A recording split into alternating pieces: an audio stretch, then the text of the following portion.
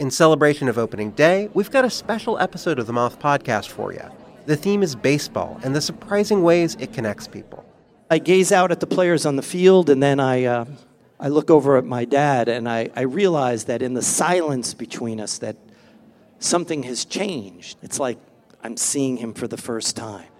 2 stories about baseball, family, and so much more. The episode's available right now. Subscribe to the Moth Podcast to make sure you hear it. Yeah, there should be some passion. This doesn't have to be boring. You guys get bored by baseball? Hey, one thing the game needs is more people like you. Still have grown men run around tight pants. It's Mookie Betts. This is Daniel Bard. It's Steve Aoki. There's Sal Talamacchia. This is Brock Holt. Hey, this is John Lester. Baseball isn't boring. Welcome to Baseball Isn't Boring. Here's your host, Rob Bradfo. Back here on the Rich Keefe Show, WEEI, a full tank program tonight. And I don't want to shock anybody. I don't want to startle anybody. But the Patriots got the ball in their first drive. Turned it over. No. Interception. No. Come on. Touchdown. Wow. That's right. They've scored 1 touchdown the previous 3 weeks. First possession tonight, Bailey Zappi to Zeke Elliott. So Hart hit, Zeke caught a couple of passes on their first drive, so he hit his prop.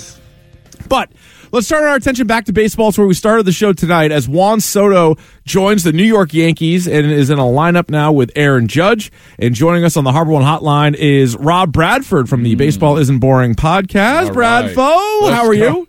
Let's go. I heard you talking about baseball earlier tonight. Damn Got right. me all riled up, and as I usually am. Mm-hmm. But the Red Sox are casting a wide net, but the net evidently had a big hole in it because Juan Soto got right through it. So Juan Soto certainly did. And not only did you miss out on Juan Soto, but he goes to the freaking Yankees. Yeah, so be it. I mean, what a division, though. Yes. Holy mackerel. I am rooting. I don't know, man. I could definitely say that I would love to see Ohtani with the Dodgers for selfish reasons because his mural would go right next to Joe Carey's mural in Dodger Stadium. Yep. And the drama right now in Los Angeles is all about will Joe Kelly give up number 17 to Shohei Ohtani? Is that what holding the whole thing up right now? Let's just say that we advanced the conversation on the Baseballs and Boring podcast by Joe Kelly said he would absolutely not just give it up just because he's been 11 years in the major leagues and Ohtani hasn't, but for the price of a nice car or quote unquote 1/8 of his contractor bill because he's building a new house. That's not bad. He would gladly hand over number 17. So that's the big news in baseball today. Very good. Yeah. So Ohtani, one of the other reports is they think, I mean, it's all speculation, but this weekend he could potentially sign. And I'm curious, do you agree with Buster Olney, who is kind of, it seems like from the article that he wrote yesterday, it seems like he's almost annoyed with the fact that there's so much secrecy surrounding Ohtani, and for this marquee big name player, and like for the sake of him and the sport, this should have been a little bit more of a production than it's been. You know, I usually don't promote things. I don't. Honestly, but because you brought it up, Buster is on the Baseballs and Boring podcast. Oh my God, really? We taped it today, and so we had this conversation, and it was a good 10-minute rant. I mean, it was, Buster gets going, man. Oh, yeah. It's good. And I gotta say, like, I can't be a hypocrite. I agreed with him. I agreed with him on the podcast, and I agreed with him here, where I think it's just gotten so over the top. Dave Roberts is, he's an honest guy. Okay, we get it. He said that we're interested in Ohtani. Oh my goodness! Who would have ever? You're out. Who would have ever thought? But I can tell you firsthand, without getting into details, I knew how paranoid these teams were about the Ohtani leaking stuff or any quote or any interest or anything like that. It's kind of nuts. And Buster's point was, hey, listen. What harm would it do baseball if Ohtani, somebody said, hey, this is a reason why I like the Blue Jays. Mm-hmm. Look at all these things that the Blue Jays have going for them. And this is why I'm considering what harm would have been done? But because this is the best player in baseball, because these guys have centered all their focus, these teams have centered all their focus on their one player, they are leaving nothing to chance. I mean, that, to come back to the Kelly thing, honestly, and Bob Nightingale had this, that the Dodgers called Joe to make sure that he would give up number 17. This is nuts. This is nuts. Yeah. No, it is nuts. Now, do you have a best guess if you had to place a wager on his next team? Do you think it's the Dodgers or do you think it's somebody else? I still think it's the Dodgers, but I guess the point that I didn't get to was I kind of would love to see the Blue Jays as well. Right. Because the division is not good for the Red Sox. No, but the division is nuts. Yeah. Like, the division is nuts. The Yankees are going all in. You have, obviously, the Blue Jays get Ohtani. That's going to be crazy. And then, of course, the Orioles are the model franchise right now. And the Rays, they could basically run out the Bad News Bears breaking trainer crew who was playing in the Sandlot, and they could be good. But, and this comes back to the Red Sox. It's, we have to be patient. We have to give them a little bit of benefit of the doubt because we can't be hypocrites. It's way too early to panic here. But the whole thing when they moved on from Heim was they knew that they were going to have some sort of impactful acquisitions. This can't be Justin Turner and Kenley Jansen, Chris Martin, all these guys over again.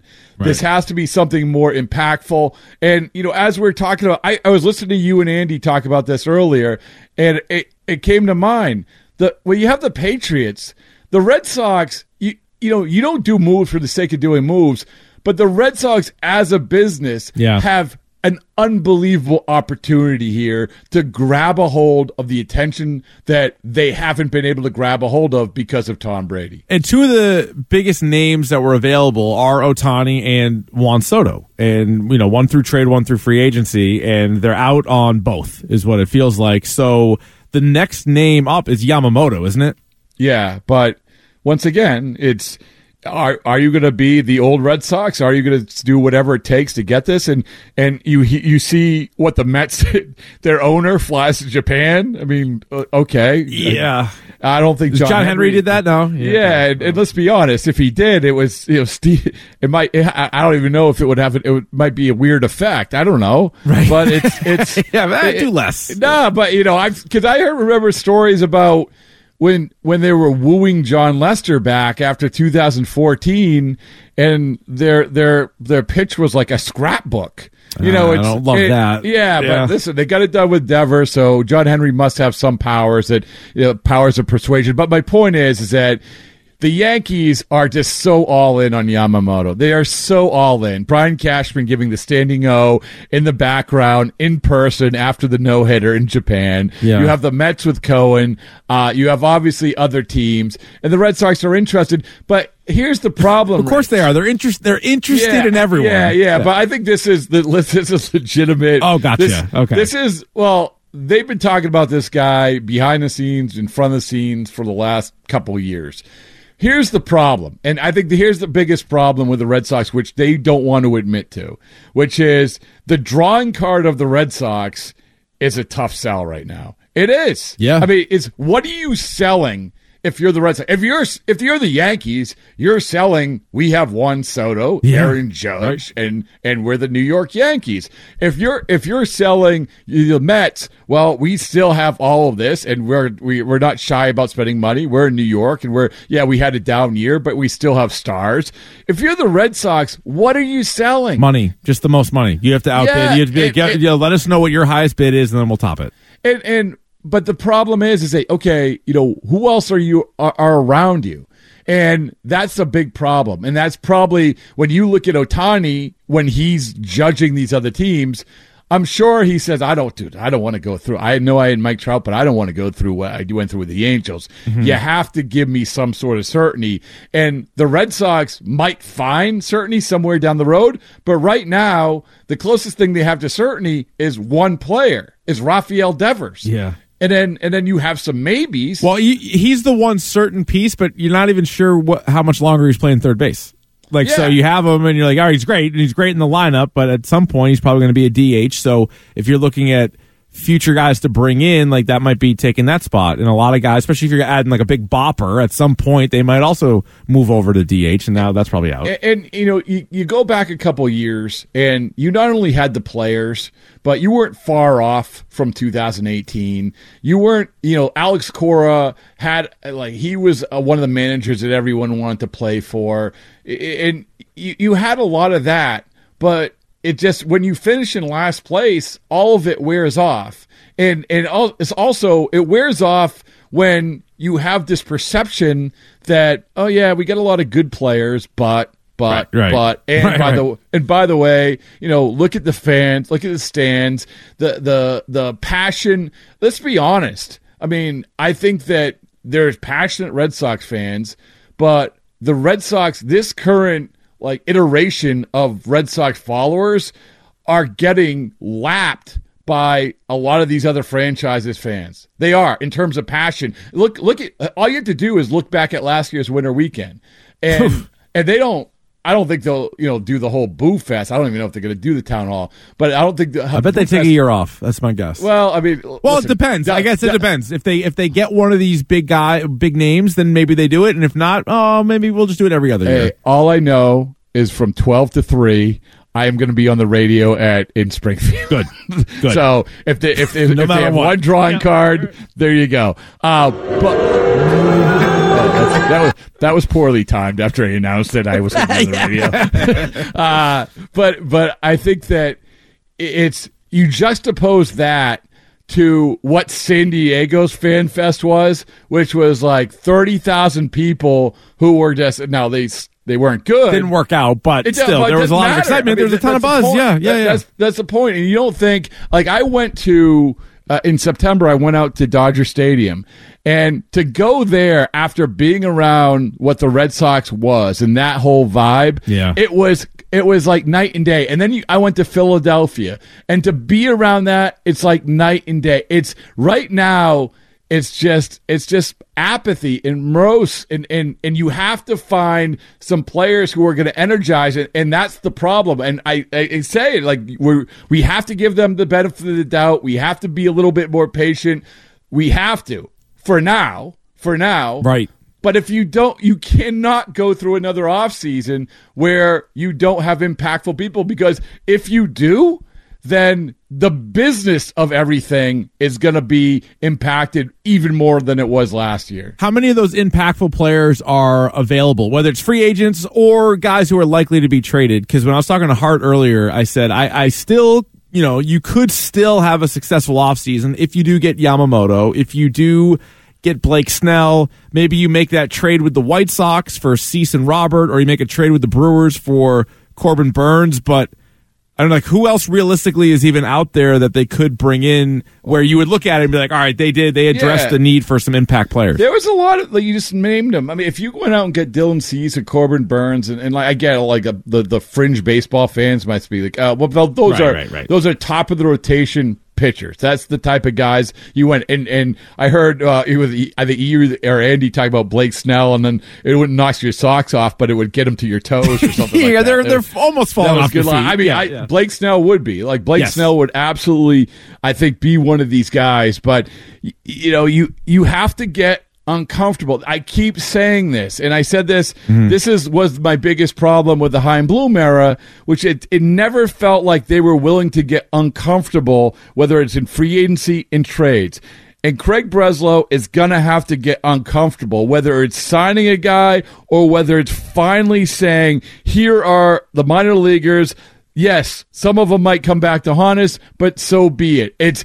I'll say this again. It was just the line from J.P. Richard he told me a couple of months ago, and he always said to Billy Beane back in the day, focus more on who you're getting than who you're giving up. Yeah. I love that. I love that. And I think that the vast majority of decision makers in baseball right now do not do that. They don't do that because they're so paranoid about having to win the trade by 70 or 80%. Oh, yeah, and I think that's in most sports, too. I mean, I think you see that in the NBA, too, where guys are always panicking on what they're giving up. Based on what's out there and maybe what you've heard, what is more likely for them to improve the team? Is it free agency or is it big trades? I think that the trades are there to be had. The problem is, so a guy like, if you can get a guy like Jordan Montgomery, right? You can get that guy. Yep. You can get a guy like I'm drawing a blank on the other Japanese pitcher, but you can get some of these guys. The Seth Lugo is another guy. All useful guys. You can get these guys. Yep. But once again, you're going to have to get uncomfortable and probably go beyond what you feel like this is how we value this guy. That's the way that free agency works, and that's why you didn't get Zach Eflin and Andrew Heaney and these guys last year because you weren't willing to outbid the Tampa Bay Rays. So I think that you can do that. What we don't know about Breslow is how he's going to operate. We don't know if he's willing to do that. And the same thing with trades. We don't know if he's going to be willing to allocate, and I don't think they're going to trade Marcelo Meyer, and I don't think they're going to trade Roman Anthony because both those guys fill a need positionally, but Nick York, some of these younger pitchers, are they willing to trade some of these guys for the here and the now? And that's what we don't know. So to answer your question, they can do it, but nobody, I know that people are going to come out of the winter meetings and say, oh, here we go again. Here we go ahead. Here we go. No, we can't do that. It's too early to do that, but we do have to find out how this approach is going to be. Like what Craig Breslow is going to do. I mean, that's what it comes down to. What did you think of the one thing that he has done so far, trading Alex Verdugo to the Yankees for 3 pitchers? So they were going to trade Verdugo, right? Yeah. And just the whole idea, and some national writers were like, when I surfaced the thing about Gleyber Torres, which they love, and who knows, maybe they take another stab at him, and the Verdugo thing. The Red Sox and Yankees would never make that trade. Okay, well, they made a trade, and here's the thing: is that the Red Sox, their current lot in life, they just have to worry about themselves. They can't worry about who they're trading with. So let's get that off the table. Right. It doesn't matter if you're trading with the Yankees. It doesn't matter. So you get the best deal you can. Now, I can't be a hypocrite and say, hey, listen. You got to target the guys that you want. You want to focus on the guys that you want, and don't worry about the guys you're giving up, which is exactly what they did in that case. They didn't worry about Verdugo. They didn't worry about where he was going. Craig Breslow, the one thing we do know is he has a good track record with the Cubs about finding the right pitchers and developing the right pitchers, identify these pitchers. So we can get the experts and we can get the minor league experts and say, well, ceiling is 4th or 5th starter for Richard Fitz and Dick Fitz and all these guys. I just had to. You had to at this point. Yeah. But you could do that. But like that's what we're asking him to do. Yeah. Identify the guys that you want and then go after them. And so, I mean, that was a small example, but so right now, I don't have a problem with it.